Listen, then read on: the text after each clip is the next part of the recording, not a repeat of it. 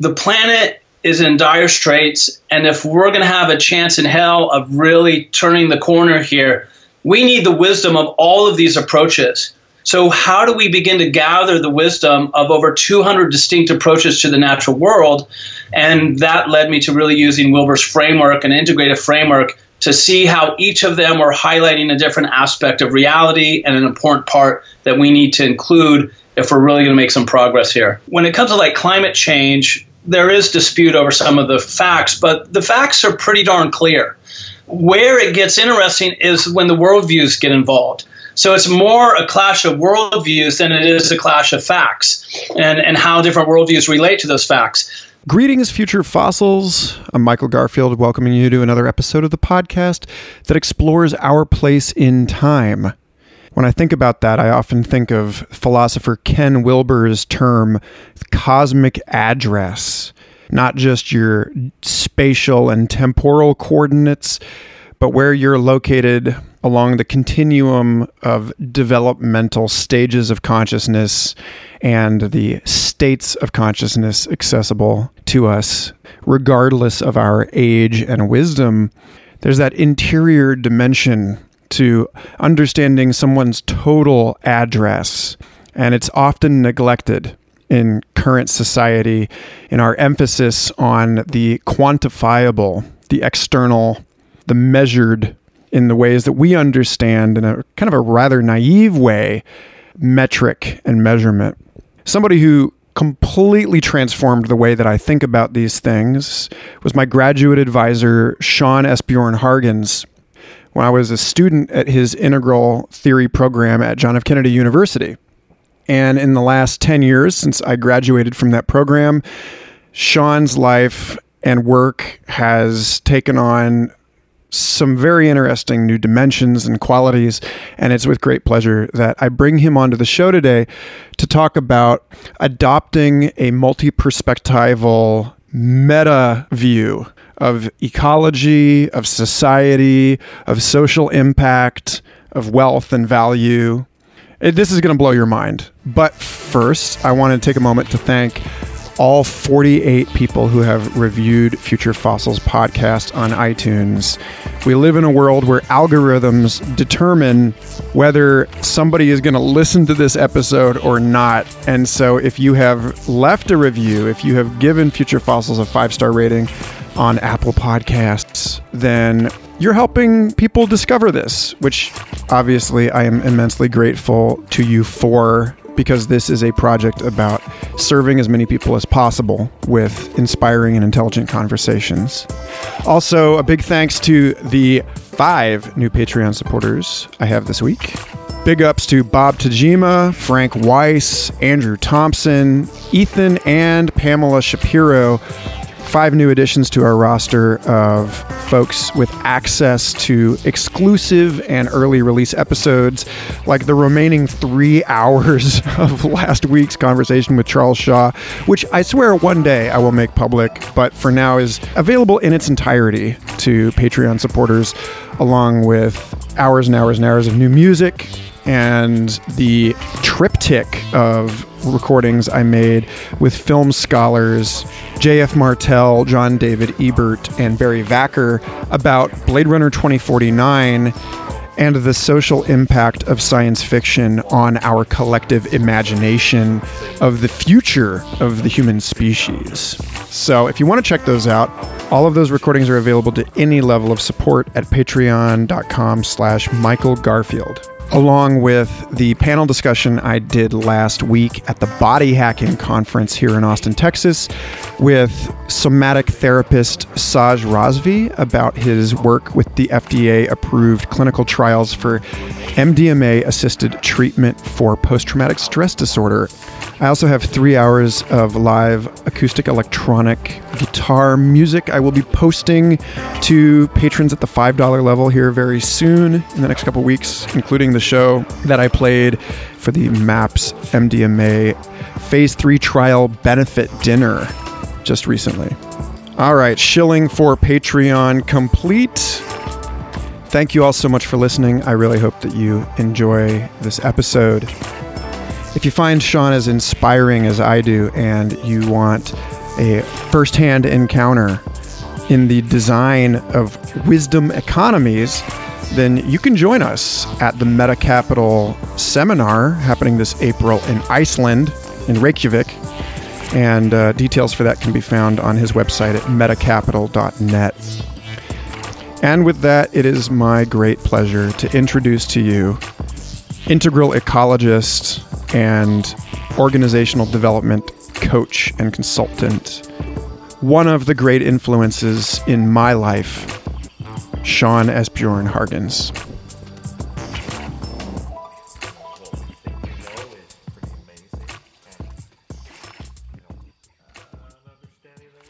It's exciting to have you on the show, man. We really haven't spoken all that much in the 10 years since I've been your student. Yeah, it's great to see you. And yeah, I've been kind of tracking you over the years and enjoying just your exploration into music and art and psychedelic kind of, tribal, dynamics and explorations, and also getting into these really key topics and themes that are right at the heart of what do we do on a planet that's totally amazing and crazy and burning at the same time. So a place that I'd like to start with you is in how let's rewind a little bit here. Yeah. Before discussions of meta capital and social impact, and talk about your work with integral ecology, because I feel like starting it in the where we met in the academic and in the focus on understanding perspectives on the natural world, I think that's a great place to start. So how did you get into that, and how did that develop? When I was growing up in Coos Bay, Oregon, which is on the coast of Oregon, did a lot of hunting and fishing with my dad, spent a lot of time outdoors, and just really developed an amazing affection for, nature and animals. And so when I went to college in Lewis and Clark in Portland, Oregon, I tried to triple major. And because I wanted to study animal consciousness. So that was my focus for my 4 years at Lewis and Clark. And so in my effort to study animal consciousness and what can we say about, non-human awareness, I need to study philosophy, I need to study biology, and I needed to study psychology. So to answer this big question around, what emotional or cognitive capacities do, dogs and chimps and elephants and hyenas, have, I started having to take a lot of perspectives from different disciplines. So that was kind of the real first formal expression of kind of my integral impulse, was taking a juicy topic that is multifaceted and then having to come at it from lots of different angles. Alongside of my academic work studying animal consciousness, I worked for the Lewis and Clark outdoor program. So I would lead outdoor trips every weekend and during the spring break and Christmas break. We go backpacking, kayaking, hunting edible mushrooms and building igloos and all kinds of amazing things. So I was doing a lot of outdoor education, but I was reading a lot of environmental philosophy. And so all of this just really, deepened my interest in big philosophical issues and how do we relate to the earth. And then when I went to Kenya as part of an overseas program as a junior in college, I decided to do my main project over a 6-month period in Kenya on concepts of nature and how different worldviews of nature played a role in how we understood nature, how we interfaced with the natural world, whether we had an extractive orientation, whether we had a reverence and sacred orientation, and so forth. So I looked at the ecotourism industry in Kenya. I looked at several indigenous tribes, the Kikuyu and the Maasai, and how they related to the natural world. And then I looked at kind of the Western views that came in and kind of colonized it through notions of national parks, right, and kind of maintenance and kind of the stewardship model. So that, in a sense, really was kind of the beginning of integral ecology, because I obviously had this big background in animal consciousness and environmental philosophy, but it was when I really started looking at the intersection of human consciousness, human worldviews, different value systems, and how nature, the supposedly objective reality external to us, actually shows up entirely different depending on the eyes with which you see and engage that world. I was just utterly fascinated by how nature looked and felt totally different based on which worldview was looking at her. And then I went to Africa with the Peace Corps, and I bumped into Ken Wilber's work, and that set me on a deep, soulful kind of exploration. And in Ken's works, The Brief History of Everything and Sex, Ecology, Spirituality, which is what I read when I was there, he has all these critiques of deep ecology. And up to that point, I always considered myself a deep ecologist and even to some extent an ecofeminist. And I was really rattled by his critiques, and I was pissed off. And I remember handwriting out all these rebuttals to his critiques and, the arguments he was making against deep ecology. But what was fascinating in retrospect is I knew he was right. I knew he was really nailing them and highlighting some really vulnerable aspects of their orientation, but I was still so identified with it. I kind of went out kicking and screaming, even though part of me was awakening to the truth of what he was pointing to. So it was kind of this existential thing of realizing, wow, what he's saying is really powerful and important.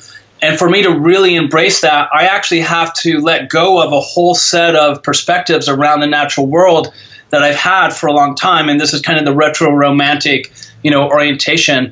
And so I spent a lot of my time kind of arguing with Ken in my own mind around what I started to call integral ecology. And Yahoo had just been born when I was in Africa. And so when I started traveling in Asia after I left Peace Corps, it was a cool thing for these backpacker travelers to get an email address, right? Because this was like brand new internet, right? 1995, 96, 97. And so I got integral ecology at yahoo.com, right? And so that was kind of like the first time I used integral ecology in kind of a concrete, literal way.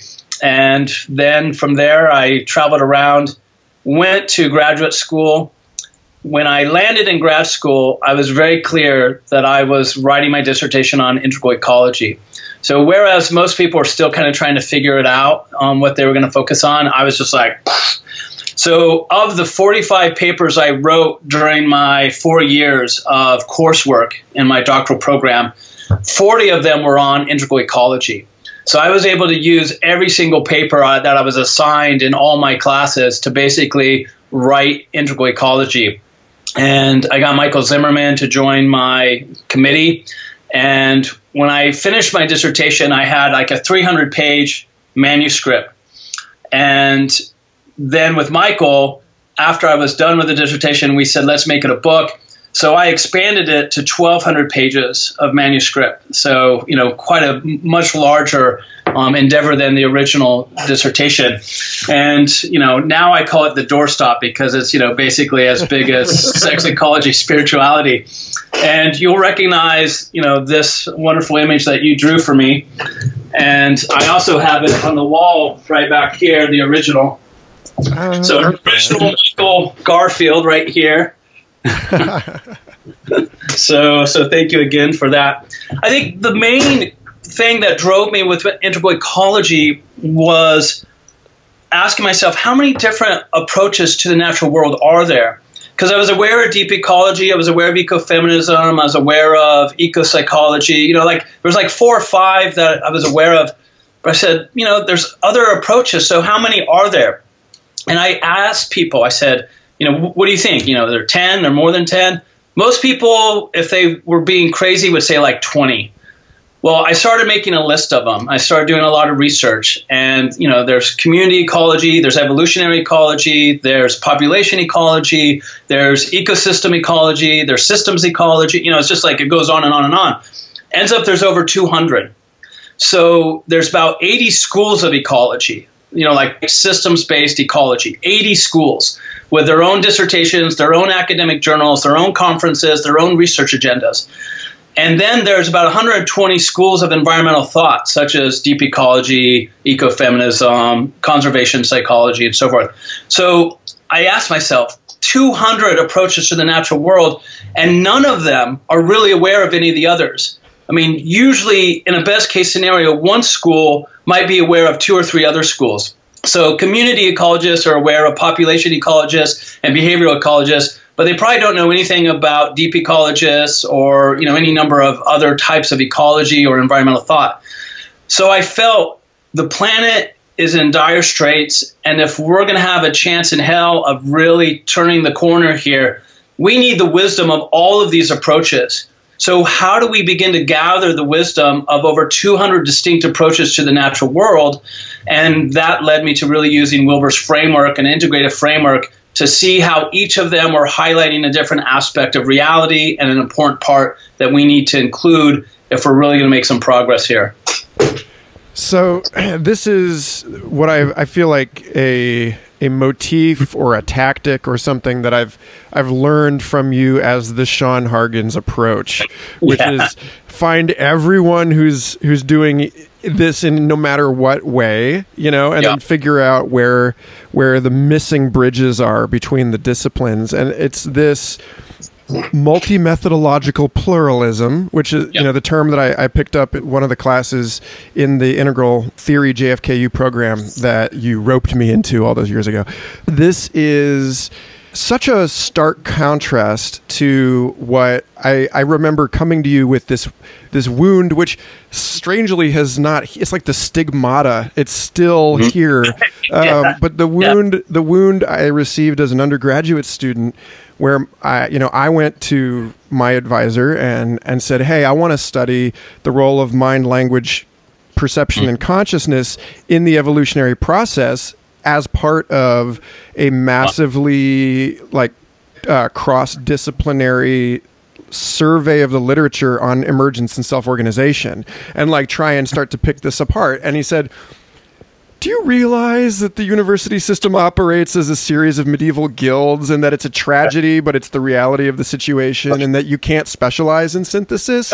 And now, 13 years after he said that to me, we're living in a world where it's clearer by the day that work like yours not only should be done, but must be done, because we're having to articulate or puzzle out, perhaps is more accurate, new syntax of these fields of knowledge. How do we put this all together? Hunter Motz of the Mixed Mental Arts podcast, he seems to explore this constantly, this issue of there sort of being, we've fallen off the back of the treadmill as far as expertise, specialist expertise is concerned.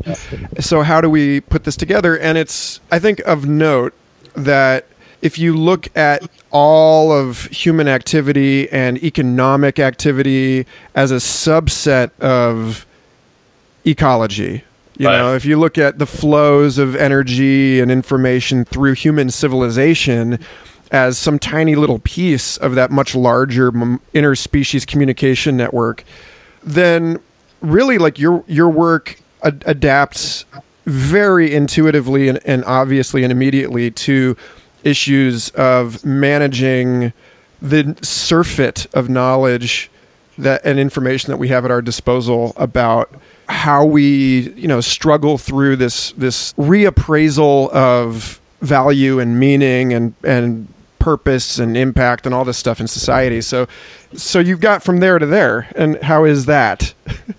Well, you're right to point to what I call my superpower, right? If I was to say, what is my superpower? It's meta-integration, right? It's this ability to look at a lot of different approaches to a single topic or issue and start to architect an orientation that really weaves it together. And so I did that with integral ecology, right? And identifying the 200 major kind of approaches to the natural world, and then seeing how they could fit together in a way that's useful.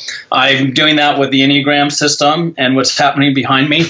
And that's also what I'm doing with the meta capital work and the meta impact work.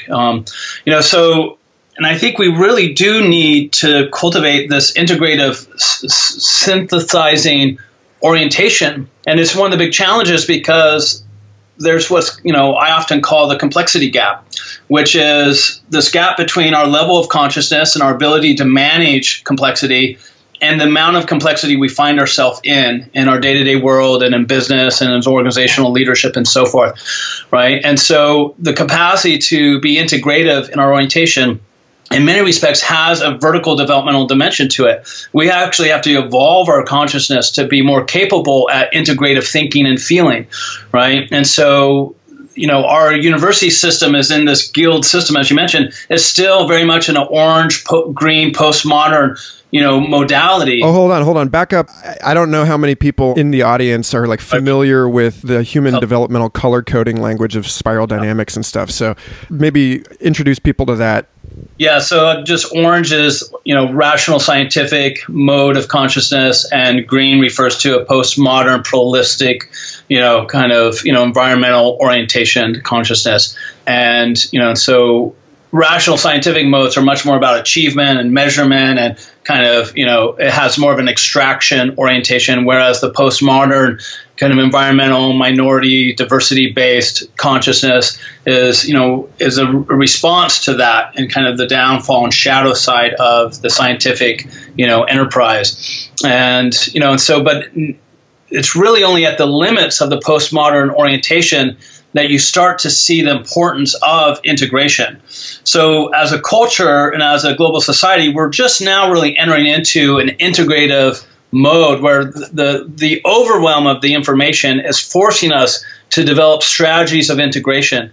In fact, one of the books that I've started to map out, it'll probably be a decade before I get to it, is basically a book on integration and what are the top 10 strategies of integration that are used by different disciplines and approaches and pioneers, so that we can see the different ways we can go about integrating. Because I think we have to build that skill set as a global society, because more and more of our challenges and issues require some mode of integrative thinking and action. And so from ecology, I've always had this really deep passion for, the state of the natural world and how do we protect it and, and what can we do.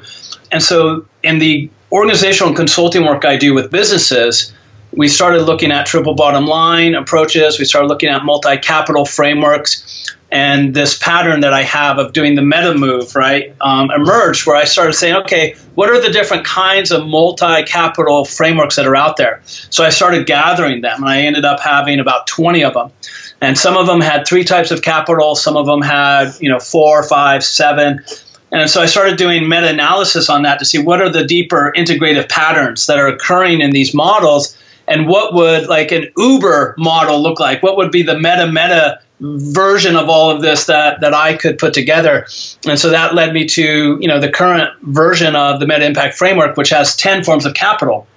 And all of this is around this move from a focus on financial capital to different types of value, right? And this is what's so great about the integral models. It highlights that there's lots of different types of value. And if you leave out one kind, you're really doing a disservice to reality. It's actually a violence against the cosmos. And so I was looking at how different models have attempted to include psychological value, social value, natural capital, natural value, human skill and capacity, health and well-being, right? And it's really, in a sense, the Meta Impact Framework is the integral ecology framework. And in that, for us to, really change our ways with respect to the environment, we need to change the economics of how we do business. We need to change the capitalistic system and our orientation to it.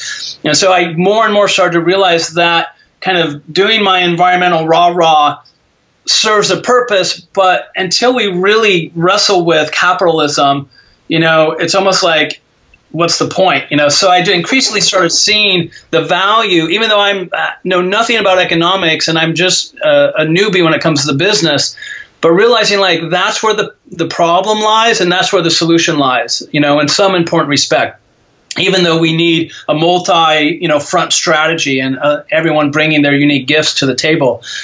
So what I love about the Meta Impact Framework is I feel like it takes all the philosophical work I did around integral ecology, and it finds a kind of public front-facing model that really is deeply informed by integral ecology, but presents it in kind of an organizational or business context that is really grabbing people's attention. And more people who are not familiar with the integral movement or Ken Wilber's work are responding to the meta-impact framework in a way that no one ever even responded to the integral ecology work. So there's some way in which this particular modeling is the simplicity on the other side of the complexity and really seems to be grabbing people's attention. And it feels like the first time an integral model that I've created is actually going outside of the integral community. And so that feels very exciting to me. Yeah. So a couple months ago, I had Sophia Rockland on the show, and she had just graduated from a master's program in ecological economics. It was this, looking at the, materials and, like palm oil. And if you look at the entire world economy through the lens of palm oil, like what do you see? And she critiqued the idea of merely opening up natural so-called like ecosystem services like carbon recirculation into, a market estimation, this idea that maybe if we can just evaluate, come up with a number of like how much good globally this acre of rainforest in the Congo is doing, then we can keep people from developing it because we've provided an economic incentive. And she said exactly what you said. She said, yeah, except the problem is, what is a tree doing? Whatever we say belies a particular perspective that then like externalizes all of the other things that the tree is doing, and we never get to the end of it. And we, in the words of Rene Magritte, every painting starts as a romance and ends as a rape. So like if we're talking about the movement into an integral and meta methodological approach to commerce and the flows of societal whatever, then what does meta capitalism look like? How do you see these businesses actually kind of putting this new meta perspective into practice? Yeah, great framing and question.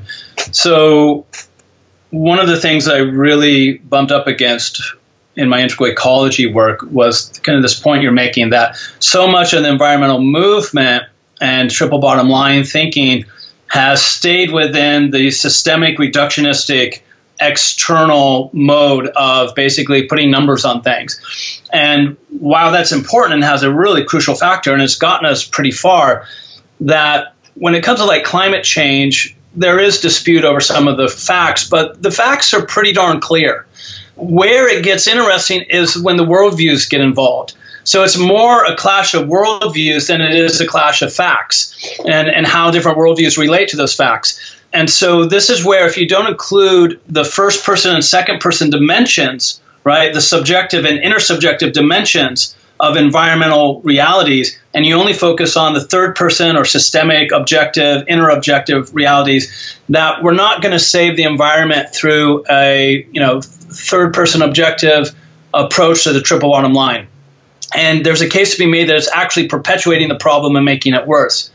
So one of the big things that integral ecology puts forth is that for us to really make some headway with protecting the environment, we have to figure out how to include the subjective and intersubjective dimensions of reality in the process.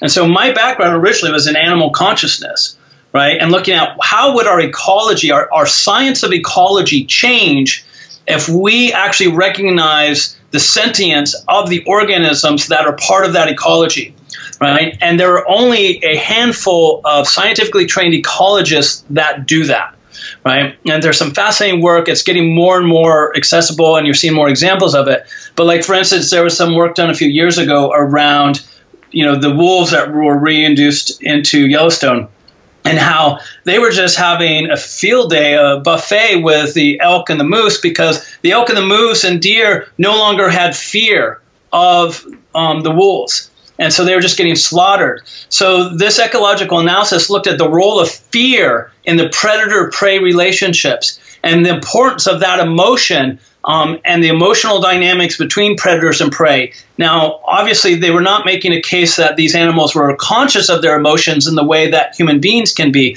but it highlights how when we include emotions in the ecological science and start to see the contribution it makes and the importance of including it in order to understand behavioral patterns and different feeding dynamics and, and migrations and breeding, so it's fascinating to see how it's possible to include the first and second person into what's generally thought of as kind of a, quote, scientific endeavor.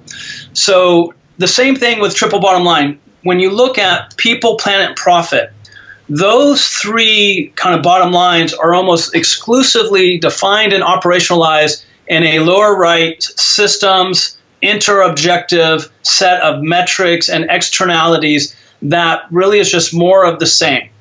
And so what I wanted to do was what would happen if we actually defined people, the bottom line of people, in a way that included their psychology, included their relationships? What would it look like to, include the planet as a bottom line that included, not just nature in her externalities, but nature in her internalities, in terms of her own cultures, her own intersubjectivities among species and across species.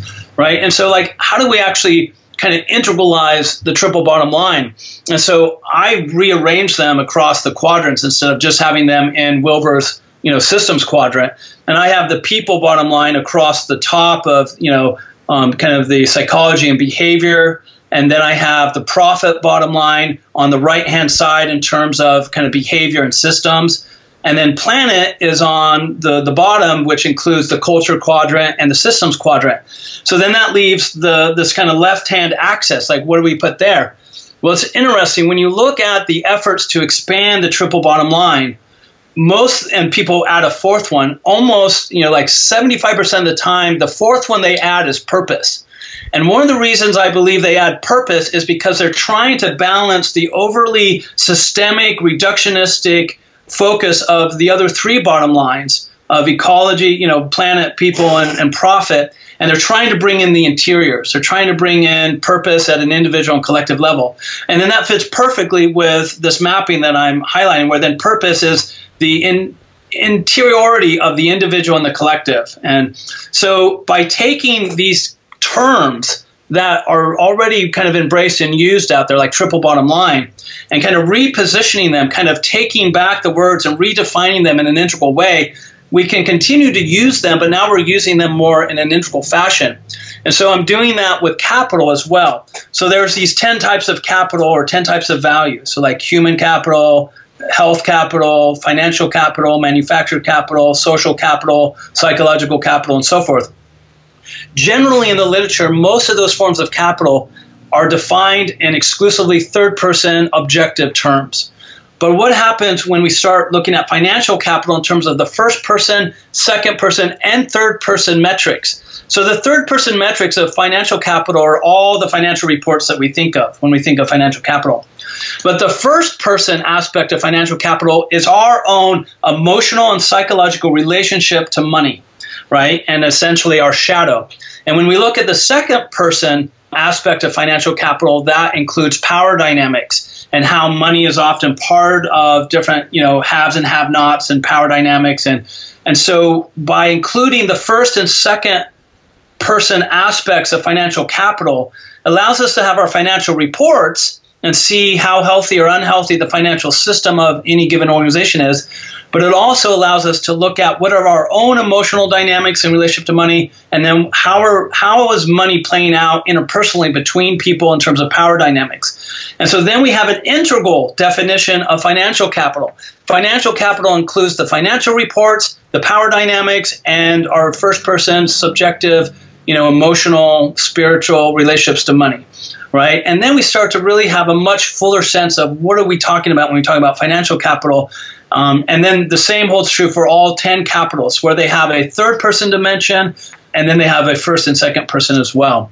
And in that sense, we start to really take a set of terms and concepts that have been the problem, and we redefine them and recast them within an integral, multidimensional kind of framework that allows us to think and act very differently than what we currently are doing. So In working with businesses, and you've got this the upcoming Meta Impact seminar in Iceland, where you're actually working with the government of Iceland, and it's all very exciting from where I'm sitting anyway to see this stuff rolled out into the real world in this way. Like you said a moment ago, there is a sort of inescapable developmental aspect to this, that the deeper, wider we develop ourselves as individuals, the more capacity we have for taking multiple perspectives on a phenomenon. And so there's this thing about, like an organization can only grow as far as the shadow of its CEO will, like that, that issue of how is it in your experience working as an advisor to these organizations and institutions, how do people receive this stuff? Or like, do people have difficulty moving from a single or triple bottom line into a totally meta view of things? And like, do they understand the incentives for this? Or like, where's do you see hangups and noise at this boundary? Yeah, it's a great set of considerations and questions. In my organizational consulting, what I generally see is that the organizations has the systems they need. They have the procedures, they have the customer base, they have, kind of what they really need to be a successful business. And generally, it's the interpersonal dynamics or the emotional dynamics of the leadership, right? So again, it's like they have what they need in a third person sense. Where they're screwed up is in the first person and second person dynamics. And then that drives the organization into some, challenge or issue that then they have to work through. So part of what the Meta Impact Framework does, and what I just try and do in general with my integral work, is you have the very engagement with it actually serve the integrative process within the individuals. And, Wilber talks about this as the kind of the psychological activation of even, learning about integral theory, right? It tends to be this catalyst in and of itself. And this is why in the context of software development, as we're developing value accounting software, we're looking at how do we do that. And this value accounting software is based on the Meta Impact Framework, and it's a way of inputting first, second, third person data into a mobile device, for instance, that then creates dashboards, right? So we're creating the user interface with that process so that it actually grows and evolves consciousness through the interaction with it, right? So that we actually are evolving the awareness of the employees just by interfacing with the framework. What we often see is that most of like the 10 capitals are already being generated in the organization. So it's not that they need to all of a sudden, if they're focused on financial capital and manufactured capital and human capital, that we have to then sell them on, well, now you also need to be cultivating these other 7 types of capital. No, usually what's happening is they're already generating capital in most of those other 10 forms. They're just not aware of it. They're not tracking it. And so what we start with is showing them how they're already generating that value, and then how might they start to track that over time. They get very excited about this because initially they feel like they have to make a bunch of changes in order to kind of do what we're saying. And so one example I like to give is this forklifting company that I'm working with in Australia. They were selling their forklift on basically, and this kind of software that allows you to track real-time data on manufactured capital, so maintenance of the forklifts, financial capital in terms of saving costs, knowledge capital in terms of real-time data at your fingertips, and then health capital in terms of safety, so reducing incidences where people get injured. But their customers, when you looked at the statements the customers were giving around the value they received from the company, they were making statements that went in all 10 forms of capital. So then now I just have to show them, look, you're already delivering value across these other types of capital. You just need to be aware of that and include that in your story and in your pitch, and then find more formal ways to deliver more of that value to the customer that you're already delivering to, right? Because all the other forklift companies are selling their products on the same 4 capitals you're selling yours. But if you're already delivering value across the other types of capital, then expand your story, expand your position, expand your sense of self-identity as to what you're doing and why, because you're already doing it. So this makes the threshold a lot easier for people to cross, because they're not usually having to change so much what they're doing. They're just having to become conscious of the value and benefits they're already delivering and then amplify that. And then by watering those shoots, then it just naturally grows organically into them embracing more and more of kind of the framework in a sense. Do you ever get pushback from people about this stuff? I mean, and like, do you, is there resistance to this? I mean, or is it simply a matter of sort of inviting people into their, I mean, because when I hear this stuff, when I hear you talk about the meta of it and the way that it, it's bringing all these things together, it's revealing a new pattern of information and insight to people. It sounds a lot to me like the way that different brain regions suddenly begin communicating with each other under the influence of psychedelics, and that ordinarily this inhibited functional connectivity between brain regions allows us to bumble through life seeing things in a particular way, and then you consume something that vaults you into non-ordinary consciousness, and suddenly you've got this whole new stuff. And so it's like you're the psychedelic that these organizations have swallowed. Right. And, I can't help but think that like it's never an entirely easy and joyful process to like suddenly discover, to see your own shadow in this way, or, to realize, all of the wealth that you have been neglecting, or so I'd love to hear you speak to that. There is a lot of resistance, and this is where my background as an integral coach comes in, right? Being trained with Integral Coaching Canada and their methodology is like learning how to design practices that actually align with the momentum of the client, right? And not that that's always successful, but it's like, but that's a lot of what's happening with how I'm approaching this. The resistance is good because the resistance shows that you're in the right ballpark. You want there to be resistance, right? And you actually embrace that as a sign that you're headed in the right direction, that you're touching in on the key place. There has to be a certain willingness of change on behalf of the organization or the leadership. So I don't really waste my time trying to convince anyone of anything. I try and work with people where there's at least a basic level of interest, and then work with the resistance they have. Usually the resistance is around how do I sell it to my board, what are the objective metrics we can use, and then how do those relate to the financial bottom line. It almost always comes back like, how does this connect to the financial bottom line? Because as holistic and integrative as people want to be, kind of at the end of the day, there's still the strong pull in our systems that we have to satisfy that. And then if we satisfy that, we can open it up a little bit and kind of consider some of these more integrative, elements. This is why I generally focus on looking at what value they're already creating and using the framework to show that, make that more visible. And then to say, how are you tracking that? So for instance, a lot of times organizations will provide coaching, like executive and leadership coaching to their employees, but they're not including that as in their annual report of the psychological capital that they're cultivating, right? So I say, look, you're already cultivating psychological capital through the coaching program you offer employees.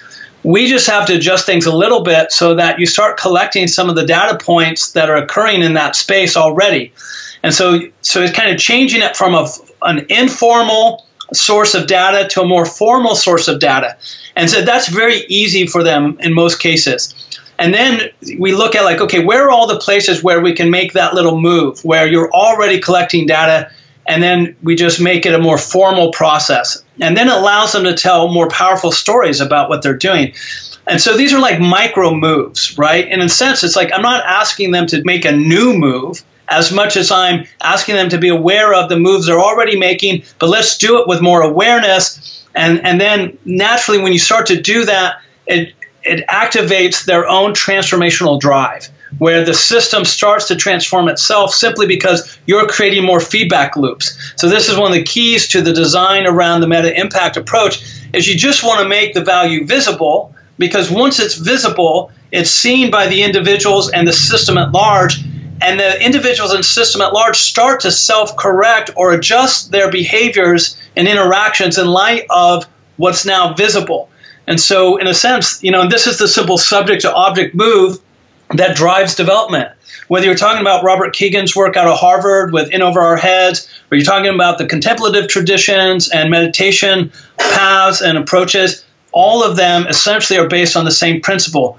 You take something that you do not see, you bring it around and make it an object of awareness, and then you can operate on this. And so with meditation, we're making our own perspectives an object of our awareness. In vertical development, you're working with other people's perspectives and you're making their perspectives an object of your awareness, right? So the contemplative traditions drive horizontal development and state training by taking what's subject to object, but that's an internal process, like making what's subject to you internally object. Whereas in vertical development, it's usually through perspective taking, perspective seeking, and perspective coordination. So it's working with perspectives outside of yourself, and then that drives vertical development.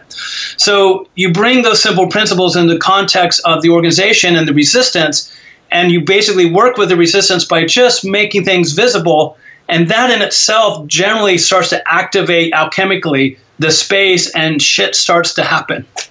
Yeah, I keep going back to this conversation I had with Dan Schmachtenberger of Neurohacker Collective, talking about how we're at this point where we have input coming in from everywhere. Wow. We're aware of our impact, in a completely unprecedented way. We're aware of how every single consumer decision we make affects every continent in some way, but that we're sort of paralyzed by this despair because we don't have, and I'm speaking a very general we here, for many, many, many people alive today, there is not a parity between the scale at which we have become sensitized and the scale at which we are aware of our impact, and we can actually trace the effects of our actions out into the world. So, how do you see on an individual level, how do you see this shifting? And, what ways do you find sort of optimistic or hopeful that we're closing this gap and becoming more competent or capable or empowered as individuals of being able to see our impact in this new light? I used to believe that there was, this integral omega point that we are going to, right? But more as of late, I feel that things are going to get more fragmented and things are going to get more integrated, and that those two things paradoxically exist side by side, right? Whereas before I used to think the fragmentation was going to lead to, kind of an integrative approach, and that the integration at some point would kind of overtake the fragmentation. Now I think of it more as like kind of the bee and the flower, and like the evolutionary drive where, the insects and the flowers, it's like this wars race, this, weapons race where the flowers develop more defenses and the insects get more clever and accessing the pollen and so forth. So I see kind of fragmentation increasing, and I see integration increasing. And I'm not sure they're actually going to kind of meet and integration is going to win the day, so to speak. I suspect, and what I see out there is people are going to become, we're more and more multidimensional, like we're holding more and more as individuals. And so we're getting more highly differentiated. And so that fragmentation can either be a bad fragmentation or it can be a good fragmentation. Fragmentation has a negative connotation because we usually think of it more in terms of disassociation. But if we think of fragmentation as differentiation, right, and we think of differentiation and integration, right, those two things go hand in hand developmentally. So if we think of differentiation as the healthy form of fragmentation, then it helps us understand that fragmentation in and of itself is not bad. It's just maybe the kind of unhealthy expression of differentiation. And so if we can move kind of fragmentation to differentiation, and then we can place that in a healthy dynamic, a dialectic with integration, we can keep moving back and forth between integration and differentiation, right? And so, and this is often about making things visible, right? When I work with coaching clients, usually the driving factor is making things visible to them. When I work with organizations, it's usually making things visible to them. So I find that simple principle generally, does a lot of the heavy lifting, and that I just need to find the right things to make visible in the right sequence, right? To kind of optimize the developmental potency of what we're doing. And so working with the meta impact framework, in a sense, is doing shadow work for an organization, because the meta impact framework makes visible all kinds of shadow dynamics in the organization, because you're including the first and second person dimensions of psychology, of social dynamics, of the natural world, of finance, of health and wellness. And so it forces organizations to become very teal in a sense, because and I often define integral business as business that takes on looking at and seeking out their own shadow and then working with it in constructive ways. So if we think of integral business as being defined that way, that it's business that does its own shadow work, then the meta impact framework is powerful because it provides a methodology for organizations to do their own shadow work. And again, that's just another way of saying making something visible that otherwise is in the shadows. Yeah, to drag this slightly out into the woo, I think, was the United States is experiencing its Pluto return this year. Yeah. And so this notion of the collective shadow work and this reckoning that we're going through right now as a divided nation, with, that's not American. I'm not that.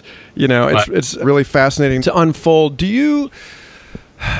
In this work, how has doing this work enriched you? Because, you have been working with this stuff for over 15 years at this point. And, if we're going to follow the developmental markers, you brought up Robert Keegan and this notion that people who are engaged actively in personal development, we see this gradual progress over the course of years. How has your own understanding of the world and of your place in it and your impact as a human being deepened through engagement with this?